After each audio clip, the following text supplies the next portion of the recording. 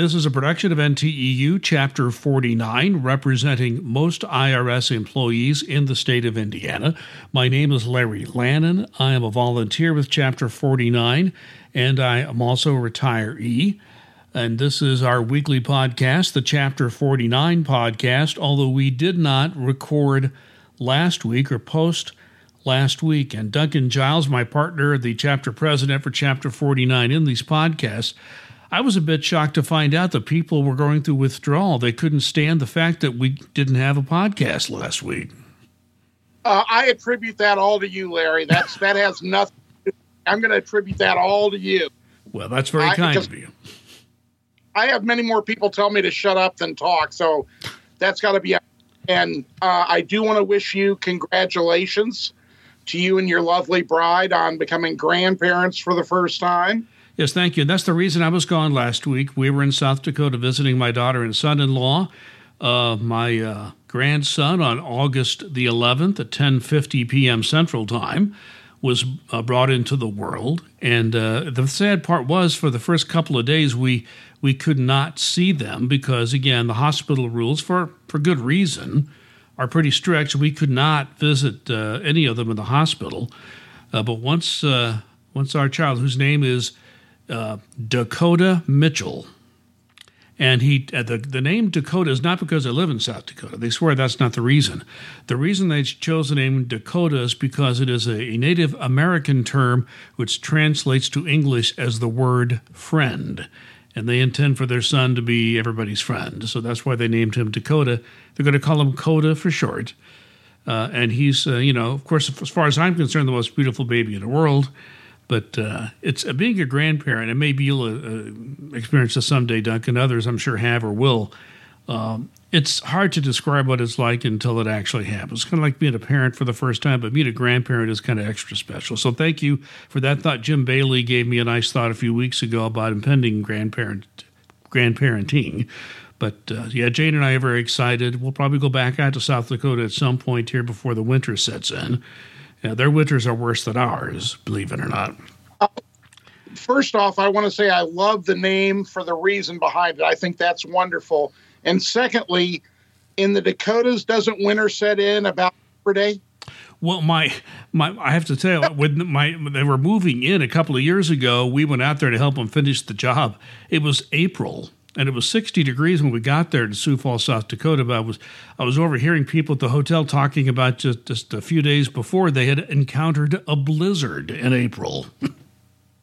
Yeah, that's what I'm saying. It could be quite interesting. Yeah, my wife asked, "Want to go back out in October?" I said, I don't know about that. The weather can turn badly there pretty quickly in that time of year. But it's a beautiful area. It's the plains. Sioux Falls is a really nice little town of about 180,000 population for the metro area. It's the largest city in North or South Dakota by far. And it's very close to Minnesota and Iowa, Sioux City, Iowa, and of course Minneapolis is the largest, really large city. Omaha's not far away either. But anyway, we enjoy visiting our daughter and son-in-law, and now having our grandson Dakota there. Thank you for the thought. And sorry we couldn't do a podcast last week, but we were busy. I think we had an excuse here. So let's get to business. Let's get to business now. And we want to talk about something I have brought up a couple of times, and that's testing IRS employees for COVID-19. I brought this up 2 or 3 times in the podcast, and you've pretty much said, the service just is not interested in getting into this, either by contract or doing it themselves, probably more likely by contract. I understand the National Union is pushing this nationally with the service management at this time. Give us some background on that. Yeah, this has been something that has been very important to everyone in national NTU leadership for every agency, especially IRS, and something I'm very much in favor of as well, and I think every chapter leader is. There needs to be some sort of testing, especially when you're talking large groups of people in call sites and especially in service centers. There has to be testing. And we've continued to push for it. IRS has lately been saying that they've put their feet down and say, look, not feasible or practical for us. Their main thing is even if somebody gets tested, it's going to be anywhere from a week to 10 days before they get the results of that test. And then they are not going to, so many things happen in between then that they're saying the test is basically useless. So they're keeping with there are three things that they want every IRS employee to think about before they go in. Are you running a temperature? You have a cough? And if you've been in contact with Yeah, we're starting to break up a little bit here, Duncan. So I don't know what the problem is. It could be on my end or yours, but just wanted to kind of give you a heads up on that. So what I got from that is that the service is saying, well, you don't want to get into this. What I find interesting, though, is that there's no national program in the United States to get tested. I live in a city where the mayor has set up a program where you can get tested once every 2 weeks. Now, there was a backlog in getting results like there was nationally. They're back to a 3-day turnaround now. But counties sometimes do it. Some states are doing it, but it's mostly a local decision. So is it really fair that it depends on where you live, which will determine whether you even have a test available for free or at a reasonable price? Yeah, I was getting my physical last Friday.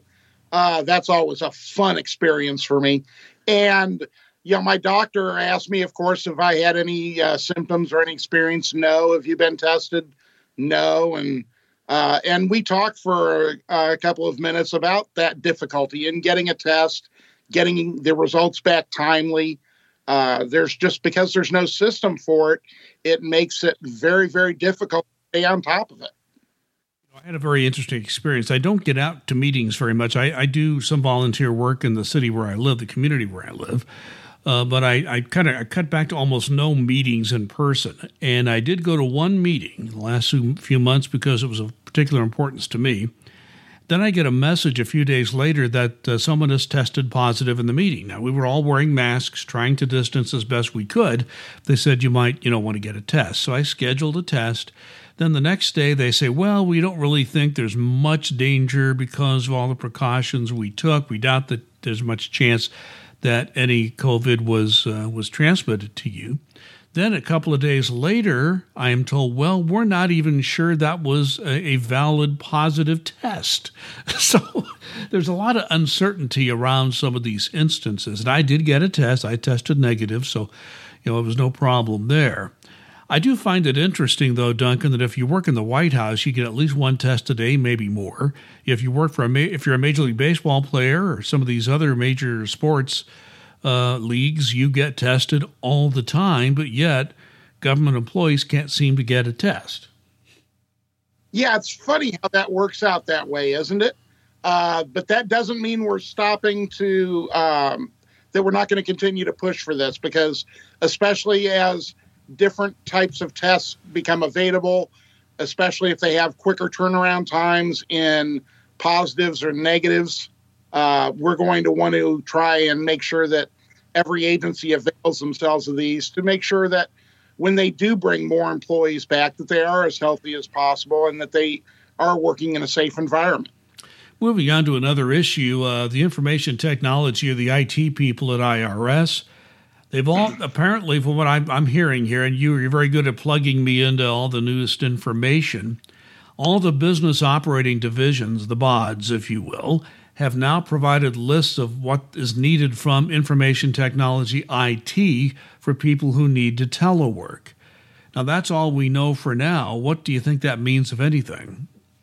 That means that I'm not doing enough drugs once this comes to pass, because it's going to be a mess where you've got the business operating division, the BODs, have gathered all this information from their folks, their employees that work in their divisions.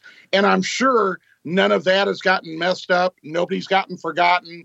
They haven't screwed up and said somebody needs a network printer when actually a portable printer. I'm sure there was no errors with that, and they've cross-checked that quite well.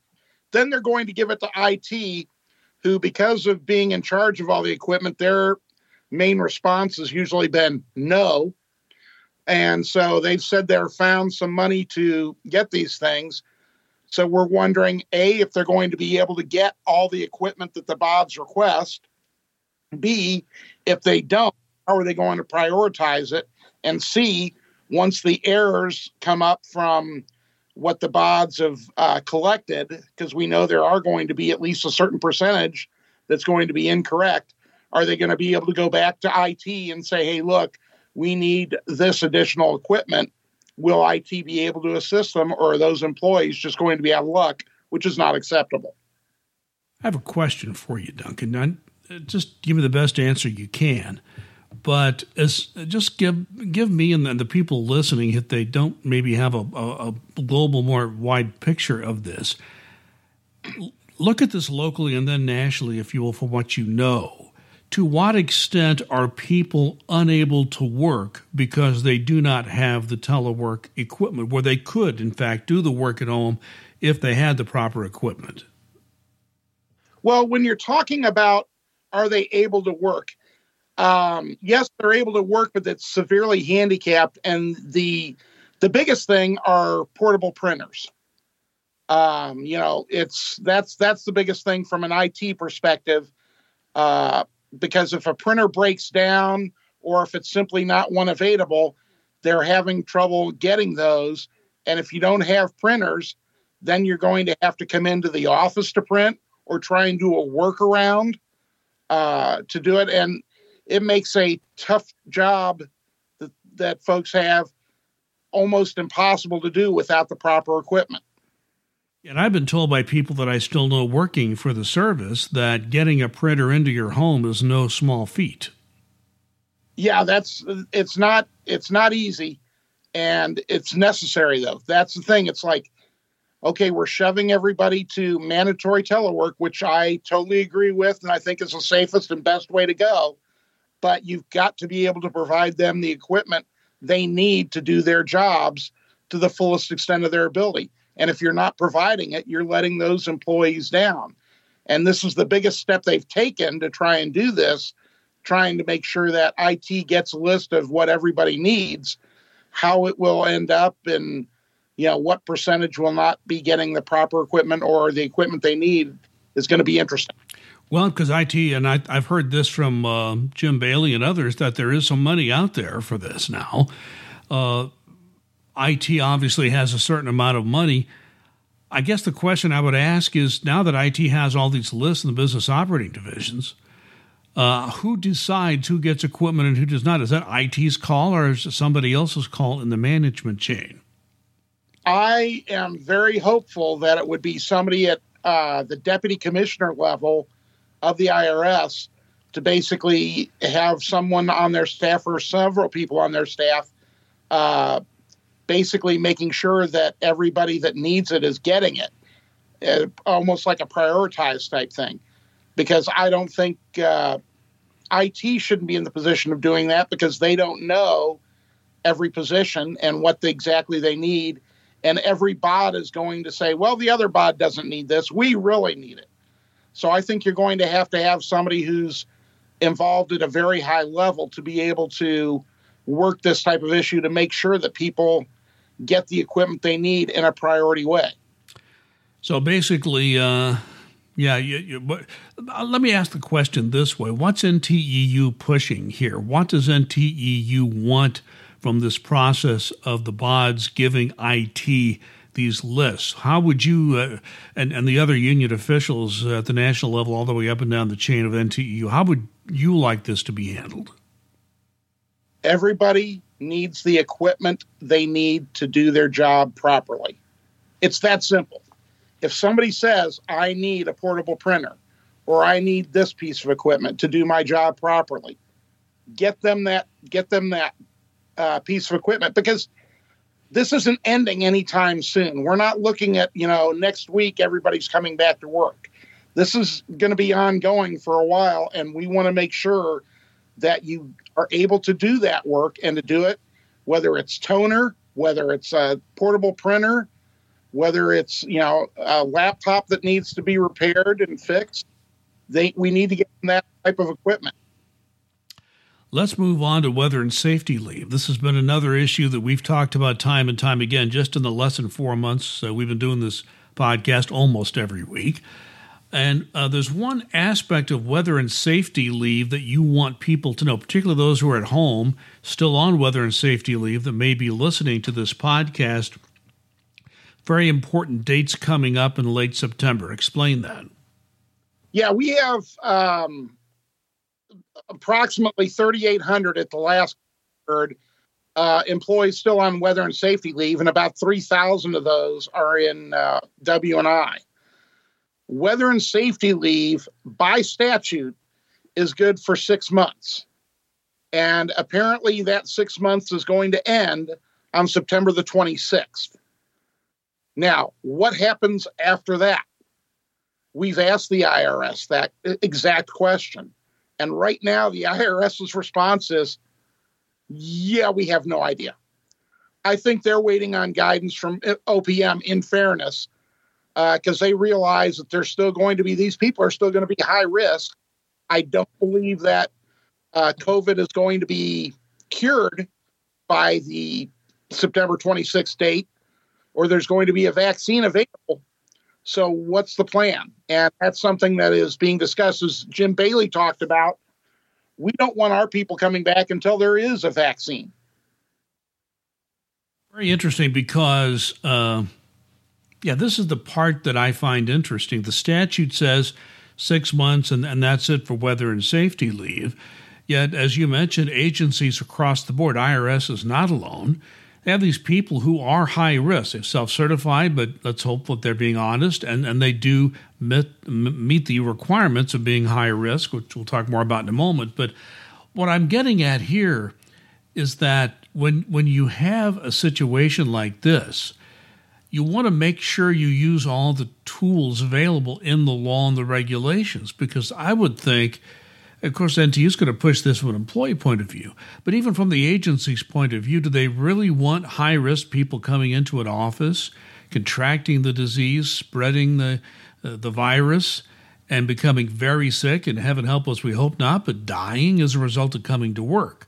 I mean, that's the reality facing IRS and other federal agencies right in front of them as this continues on much longer than anyone ever thought. So, is it NTEU's position that there are tools in the law that the service could use short of any additional OPM guidance? We're trying to do everything in our power to ensure that we can lengthen this, that employees won't have to take their own leave for something that is not their fault. They didn't create, nobody created COVID that works for the IRS. Nobody wants to spread it. And the vast majority, and I talked to an awful lot of executives, and the vast majority of executives and senior managers do not want exactly what you said. They don't want people coming in and a chance for them to be sick. They do not want that. There are a couple that you're sitting there going, did you ever have a heart? Because it doesn't sound like it, but those are very, very few. The majority don't want that. Can WUSL be extended for another 6 months? We don't know that. And that's one of the things that we're pushing to try and get an answer for. If it can, go ahead and extend it now. And if you need to then shorten it, come next spring when, there might be a vaccine available that's effective and widespread, then you can start bringing these high-risk folks back or improving their telework situation. Are there even more people that we can do things for in telework situations? Well, that brings up high risk and the definition, and we've talked about this time and time again. It seems to be a moving target. The Centers for Disease Control, they continue to update their guidelines. I think it's important to note, and I want you to expand on this, I've worn a mask. I go to the grocery store, I go out, and I always wear a mask if I'm at a public place. It's uncomfortable. I mean, they're not fun, and it's not the best situation. I think it's important to note that just because this is uncomfortable, it might be a health issue for a very small number of people, but for most people, it's just uncomfortable. And if you're not wearing a mask and unable to wear a mask because of a medical excuse, even that is not a good reason. So I want you just to once again remind people, as they self-certify as high risk, what those rules are and where they can find the details. Yeah, the details will be on the CDC.gov website, the Centers for Disease Control. That's the one who's pumping out the information on this. And the reason I wanted to talk a little bit about it today, it really is. It's interesting. When I went to, again, my doctor's appointment last Friday, her office is attached to a hospital. And I came in and they had somebody there, basically greeting people. And I had my mask on. Had my Captain America mask on, I think.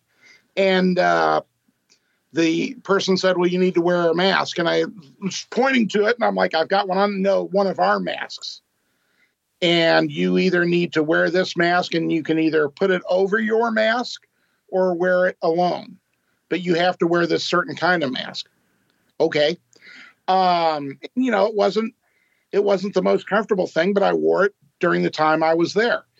I've seen and heard more and more people talk about the fact that, well, I'm not going to go in, or I can't go in because I can't wear a mask for a long period of time because it's uncomfortable. And so therefore I don't have to because I'm high risk.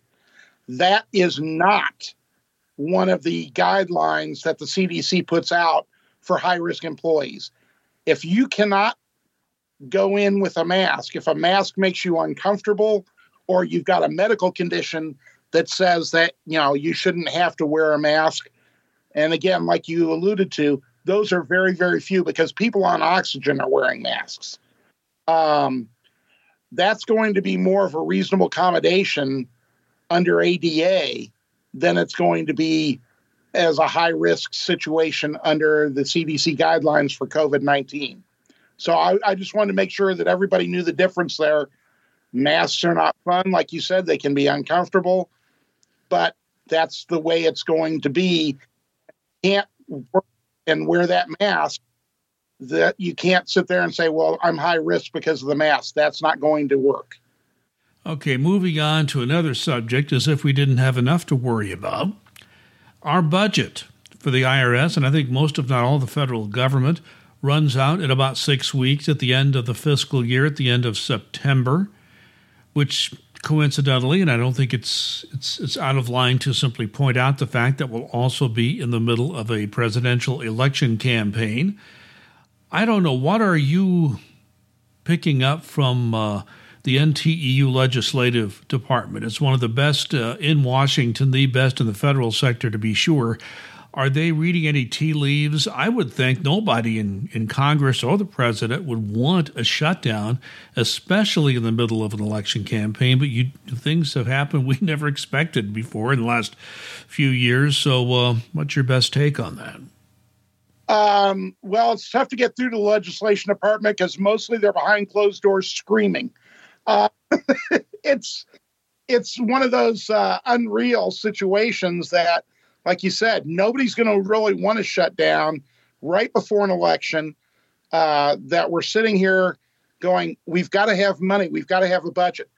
I would hope, because Congress is off right now, that they would do at least a continuing resolution they'll probably have to do it to January, because I wish and I would love to see them agree to budgets. But I can't see that right now. So I think that they're going to need to do a continuing resolution so we do not have a shutdown.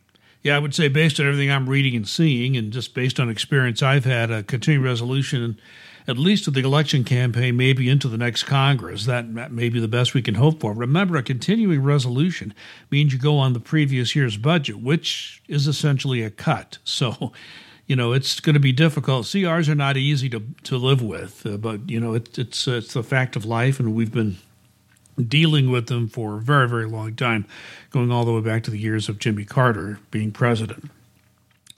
Well, the SBSE division and the LB&I division are looking at just limited office visits during the last part of this fiscal year. So I'm just curious with you on this. I'm sure there are a lot of revenue agents and maybe a few other employees, support employees in these two divisions who wonder about their telework situation. The contract says they're supposed to be in the office 2 days every pay period, which is essentially 2 days out of a 2-week period. that's been waived for a long time. I would assume that's going to continue to be waived for some time to come. Yeah, I would. Right now, reading the tea leaves and just listening to executives talk about this, it's going to be at least through the fiscal year, probably through the calendar year, that folks are going to be in the situation they are now, working from home, not really talking to taxpayers in person, going to audit sites, things of that nature. What I'm starting to hear from a minority right now of employees, but it's still out there, is that many of them are saying it's untenable for me to continue to work from home. Because of my particular situation, I need to be in the office. I need to be doing my work from there. And the vast majority of executives are saying that's not happening. Even with social distancing, we're concerned about your health. We want to make sure that, you're staying safe. So they're not bending on that. Down the road, they may be doing it. Okay, again, we're cutting out just a little bit here, but I think what you're trying to say here is that people want to come into work, the top management saying, oh, no, you won't. We're not risking that. How does that get resolved? Are there people who just have to come in the office to get their work done? And may there be situations where the manager just may say, you're just not going to be able to complete that project or that audit or whatever it might be? It's varying by not just division by division, but different parts of a division as to whether somebody can come in and work a whole day or just come in to do the mail. It's going to be very interesting. And I think this is something that we're all struggling with because we all want everybody to be safe, but we have to recognize that there are going to be situations that employees have that home is just not conducive for long-term telework, and they're at the end of their rope where they can be effective. One last subject to touch on before we wrap this one up. The Hatch Act is something we plan after the conventions are all over on having one single podcast just about that subject. There is so much to discuss there. But there's one part of the Hatch Act you'd like to remind people about, particularly those on weather and safety leave, a very important reminder. So let's find out what do people on weather and safety leave need to know about the Hatch Act in this situation? Weather and safety leave or teleworking, either one, is while you're on government time. And if you're teleworking or on weather and safety leave, you're considered to be on government time. Do not post on social media about anything politically, about candidates politically, because that could be considered a potential Hatch Act violation. So do not do that. Yeah, and I think the whole issue of social media is worth mentioning that if you are a government employee, you start getting on social media. And when I talk about social media, that includes Facebook, it includes Twitter, it includes Instagram, and a host of others that maybe aren't used quite that much. They're out there. You really have to be careful. Don't go out there espousing or tearing down a candidate for office. That is not your role. You can do certain things, and we'll talk about that in a future podcast, but don't go on social media and be doing this. I know a lot of people do. Maybe all your friends are doing it. You just don't chime in. Is that fair to say that? Or working hours, abso-freaking-lutely. Yeah, I should qualify that. That's just on your own time is different, but during working hours, and that includes on weather and safety leave, it's your normal working hours. Don't do that. Is that fair to say?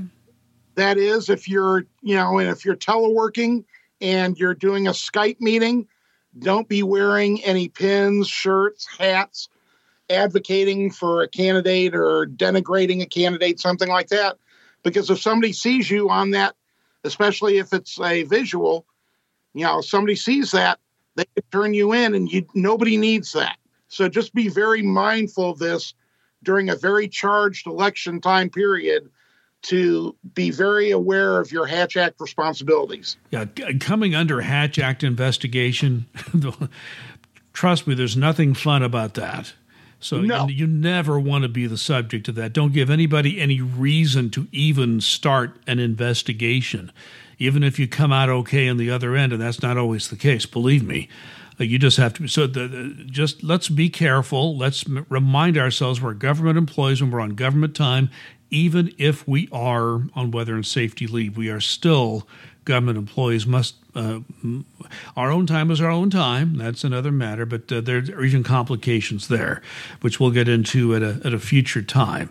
Duncan, speaking of time, our time's about up. Any final comments, maybe some things we should look for in the next week or so, or just any other little tidbits of information before we wrap this up? We will get information out, on anything that we have. It'll be on our Facebook page. We get information. You're very good about getting it out. We don't know what's, something that may come out tomorrow that's totally unexpected. We just don't know, but we will keep on top of it and keep everybody informed. Until then, I just want to make sure everybody stays safe, stay socially distanced, wear your masks, and let's all be good to each other. There was one item I didn't even post on Facebook because I doubt that it impacts almost anybody, but the per diem rates barely changed. Of course, almost nobody's traveling, so I didn't think that was much interest, but the per diem rates did not change much, and that did not surprise me at all. Yeah, as a matter of fact, I was surprised that they didn't go a little bit lower because of the rates on a lot of hotels are a lot less now because nobody's traveling. I'm just going to say one quick thing, Duncan, before we go. When I traveled out to South Dakota, I drove through Iowa, a large swath of Iowa that was victimized by this, what they called a derecho, this unbelievable summer storm that had like hurricane-style winds. Driving out through Iowa just a few days after the storm, we counted 10 to 15 semi-tractor trailers with their loads that were overturned by these winds. And those are just the ones they couldn't get to right away because when we came back, they were all gone. But these winds were, and I've never seen straight line wind destroy crops. And lots of farmers who were looking at a bumper crop in Iowa this year had half their crops destroyed just by this. A lot of people still don't have their power restored as of now. Their homes are not livable at this time. So let's keep our thoughts and prayers with people who live in that area of Iowa that was, they're all victimized. A lot of IRS employees out there as well, but they're just all kinds of people who when I had a chance to see it up close and personal, it was much worse than I ever imagined. So let's keep those people in our minds. Absolutely. It came through Indy, but it was nothing like what it came through out there. Yeah, that they got the worst of it. By the time it was here, it was bad, but nothing like that. Duncan Giles, have a good week, and good Lord willing, and the creek don't rise, we will be back next week. Thank you, Larry.